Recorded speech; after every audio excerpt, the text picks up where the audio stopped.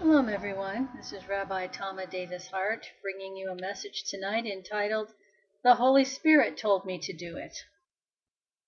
During the time I was acquiring a Christian education, and I qualify this by saying I've been trained both in Christianity and in Judaism, and I feel that has provided me the education needed for optimal teaching of Messianic Judaism, pulling from both sides of the fence, as it were, since we're attacked by both sides.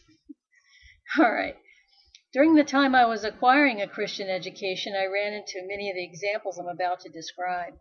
By far, these are not the only examples I could give to illustrate my point, but they'll suffice. The first and probably the most often encountered can be used as a paradigm across the board by just applying other facts to the basic premise. Keep in mind these examples are all from professing Christians. In my first example, an individual wanted to go to a special Bible study on a Friday during the time he was normally scheduled to work. He decided to go to the Bible study instead of going to work. When asked by his supervisor why he hadn't been at work, he replied, the Holy Spirit had told him to go to the Bible study instead. Another announced that he was led by the Holy Spirit to go into a mission field, and to go immediately, even though he had responsibilities and obligations that required his attention. He dutifully went and left his obligations and his responsibilities to other people. A pastor had just purchased an expensive car on time and subsequently was called to another post in another part of the country at a greater salary with living expenses and a car provided.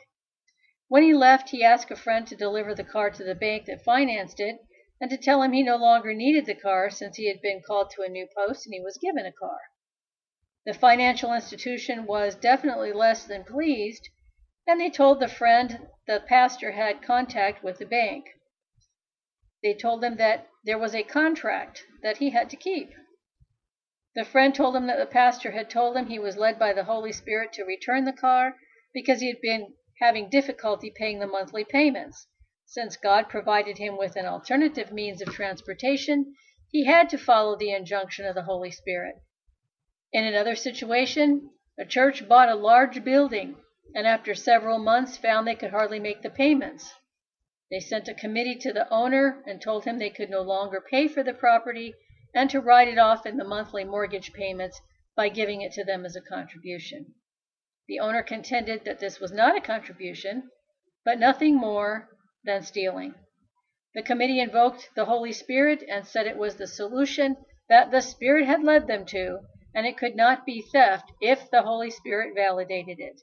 So what is wrong with all of these scenarios? I'm sure you've heard examples like this throughout your lifetime as well. So let's look at them from a broad perspective. We can see in all these examples professed believers rationalizing their behavior by invoking God or the Ruach HaKodesh, that's the Holy Spirit.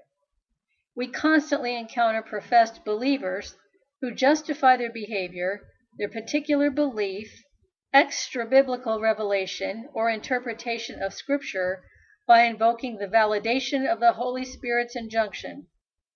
To the person making the pronouncement, they may earnestly believe that they are led by the Holy Spirit in their actions or beliefs. But is that a safe assumption for us to take that person's word, position, or pronouncement as coming from God? I think not, for it lends standing to those who are gripped in self-delusion by invoking the name of God to lend credibility to whatever they say or do, and by virtue of this abstract validation hold themselves guiltless and absolved from sin.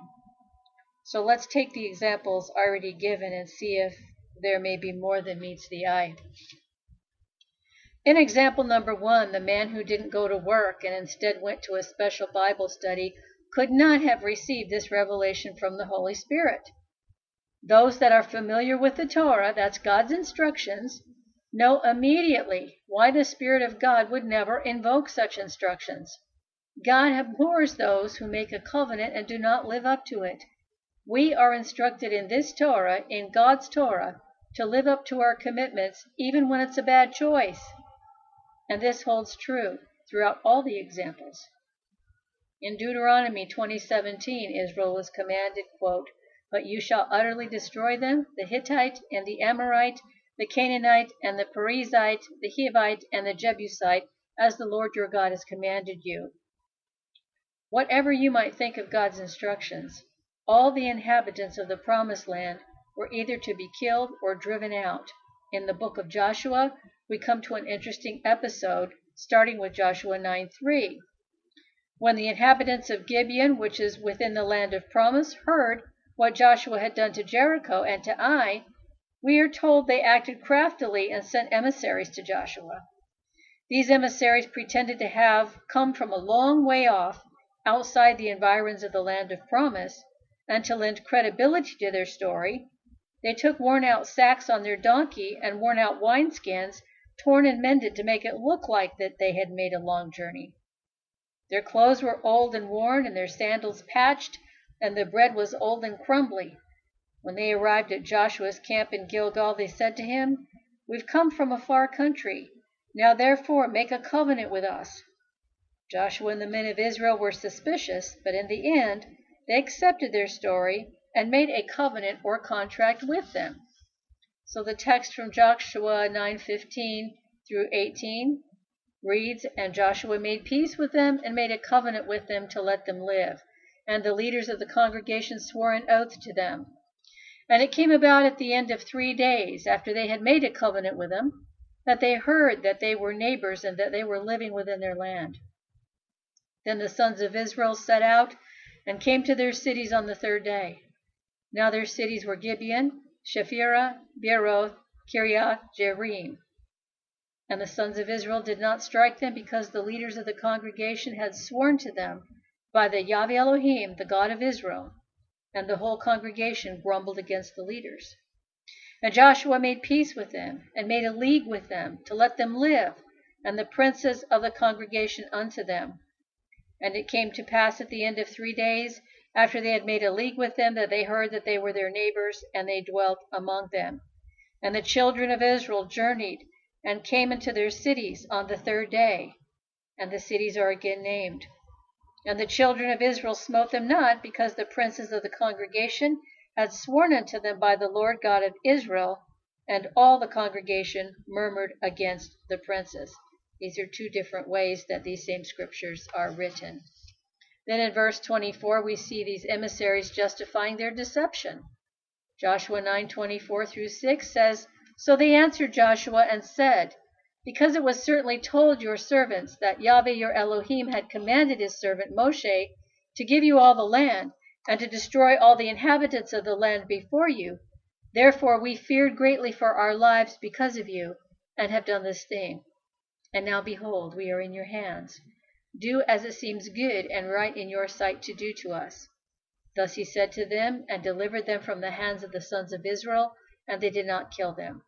My point is this: Joshua and the congregation of Israel had a clear mandate to destroy all the inhabitants of the Promised Land, and not to do so was a direct contradiction of that command that should have drawn dire consequences from God for not obeying him.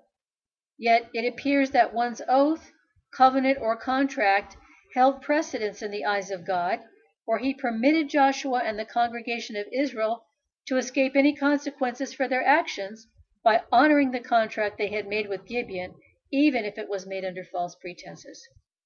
In the same context, when we've made a covenant or a contract with those we work or with any other party, we must fulfill that contract, for it is of the Lord. And when we're told we can escape the conditions of a contract by invoking the Ruach HaKodesh, or the Holy Spirit, in contradiction of the Torah, I have to wonder if the spirit invoked is not the Ruach, but the spirit of Hasatan, or Satan, for God would never contradict his own commands. In the example number 2, where a man went to a mission field immediately instead of taking care of his responsibilities and obligations, the same principle applies. For a responsibility falls under an obligation, and as such is also a contract. A contract is an oath. When we take on obligations in our lives, be they financial, social, or individual, God expects us to live up to our word. If we profess to represent God, we bring dishonor in his name when we fail to act as he has decreed in his Torah. Not only have we violated our oath, but we have sinned against God and the third commandment by bringing his name into disrepute. Even if in this man's case he had an opportunity that might not be available later under Torah, we must first take care of our responsibilities and obligations before taking advantage of that opportunity. If the door of opportunity is truly opened by God, it will be there at a later time if we cannot avail ourselves of the immediate opportunity. I can imagine that in this case, the man who forsook his obligations most likely failed in his endeavor, for his actions were based upon an ungodly foundation. And in the process, he opened not only himself up to ridicule for forsaking his obligations, but he opened up God to do the same ridicule. How many times have you heard someone comment on the conduct of a Christian who fails to meet his or her obligations as being the norm instead of the exception? Obviously, not all Christians fail to live up to their word, even at the expense of their own comfort. But because of the lack of Torah training and knowledge of God's mind as expressed through God's Torah, they are brushed with a wide stroke of condemnation because the majority fall into this category. In Christianity, the majority of the clergy teach that God's laws are dead. They totally misunderstand Paul's teaching, or Rabbi Shaul, if you will, in Hebrew, and they take it to mean that God's law is dead, that God's laws are the traditions of men, and that's just not so. There is an oral Torah, that is the traditions of men built upon God's Torah, and then there's God's Torah. The living Torah, Yeshua, God saves. Christians call him Jesus. So there is a complete difference between the two that Christians are not taught. And if I could teach one thing to Christianity, to Christians, it's that God's laws are not dead, they have not been abrogated, and that we are held responsible to follow them. Now, what about the pastor who left town, and because he was being given a new car, left town, and the car he had contracted for with the financial institution, he financed it through? Did God, having given him a new post that bettered him financially, abrogate his past financial responsibilities? Not according to God's Torah. Could the pastor have sold the car and paid off his debt instead of leaving a mess for somebody else to straighten out for him? Yeah. If not, shouldn't he, with the increase in his income, have addressed his obligation and contract, honored it in God's name by living up to his contract? How terrible it is when we invoke God into our dishonest dealings. Doesn't that say volumes about our own character? Especially with pastors. Why is it that some of them excuse all their unethical or even dishonest practices under the cover of God's name? If anyone should know better, it should be them, and they will be held to a higher standard of accountability when they stand before God. The problem is that using God's name or invoking the Holy Spirit to confirm or allow behavior is so common, even the clergy, when there is no substance or credibility to what is being said or acted upon. This is because of a lack of teaching or understanding of God's Torah. Christianity doesn't teach it correctly. Rabbinic Judaism doesn't teach it correctly. They both have an agenda. The faith of our Messiah is Messianic Judaism. That's what he taught his disciples. That's what Paul was converted to, and not Christianity. He was a rabbinic Jew who converted to Messianic Judaism. And if you have any questions or comments or concerns about that during this program, you can go to our website at rabdavis.org, click Ask the Rabbi link, and post your concerns there, and I'll be happy to address them in detail. God's instructions on how we are to conduct our lives individually, socially, communally, or in business are all in his Torah. Going back to example number 1, how is it that God so holds up the duty to honor a contract or oath, even an ill-advised one, over against his own commandments? Well, he doesn't. We're not to take lightly our obligations and contracts, ill-advised or not, even to the point of causing ourselves deprivation. You might think of it this way. Your word, as a representative of God, is the word of God, and you must not besmirch it. Our last example is more common than you'd think. Churches often take on obligations that they absolutely see no way of meeting.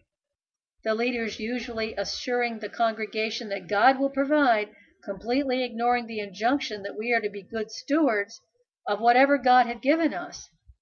In our example of the church that could not meet their mortgage payments, who, seeking a way out of their dilemma, turned to the owner and told him that in lieu of their making their monthly payment, he should write the payments off as contributions.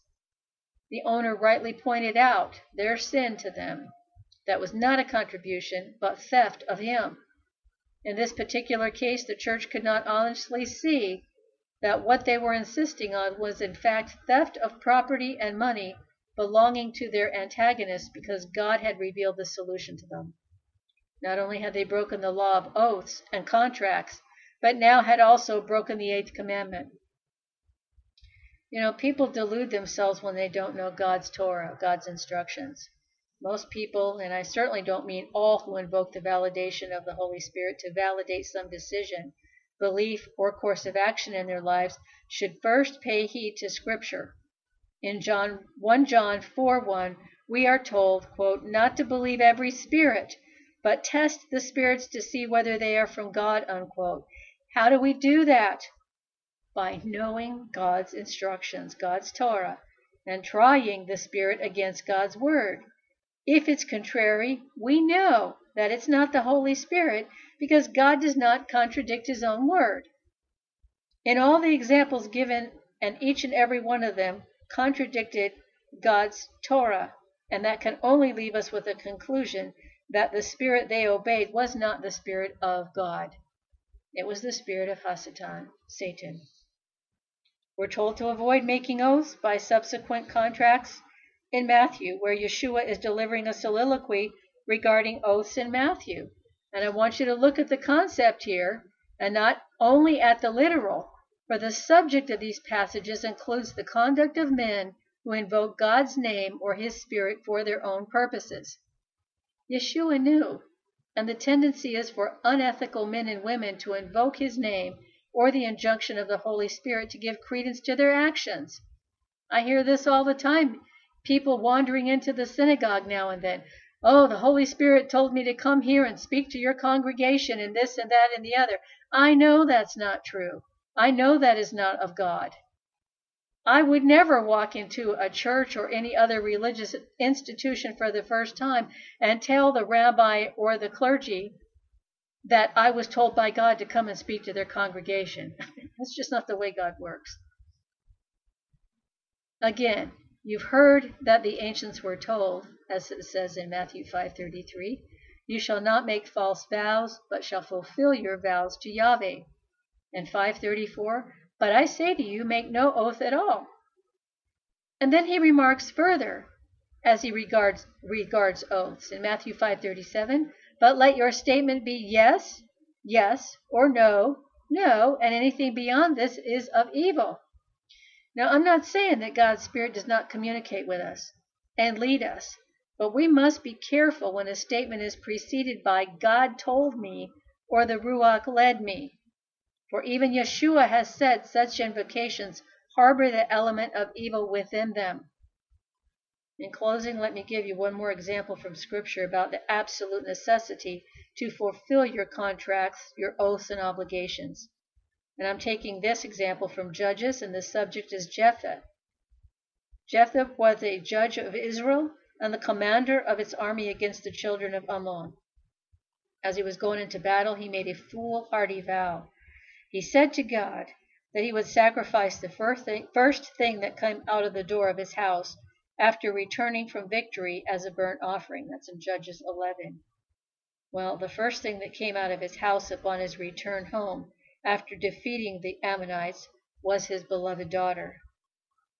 Now keep in mind that God had commanded Israel in Deuteronomy 18:10 that, quote, there shall not be found among you anyone that maketh his son or daughter to pass through the fire. In other words, no Israelite was to sacrifice either his sons or daughters to God. So here's the quandary. His vow, however horrible, if honored, would violate a clear law against such child sacrifice. Yet Jephthah did not resort to annulling his vow according to God's injunction against the child sacrifice. His vow was a foolhardy and stupid mistake that showed his lack of faith in Yahweh Elohim more than anything else, but he was constrained to keep it. Even his daughter submitted to the vow, but asked for 2 months to mourn her virginity, and for many years a festival was held in her honor in Israel. What's amazing from our point of view is that God did not intercede. He did not stay the hand like Abraham, but allowed Jephthah to carry out his vow, and in Judges 11:39 we read, quote, "And it came to pass at the end of 2 months that she returned unto her father, who did with her according to his vow which he vowed, and she knew no man," unquote. Abraham had made no vow. From this and the foregoing, we must understand that God does not take lightly our oaths, our vows, contracts, obligations, and the Spirit of God, no matter how sincerely believed, would ever direct us to violate them even at the cost of our own displeasure. Amen.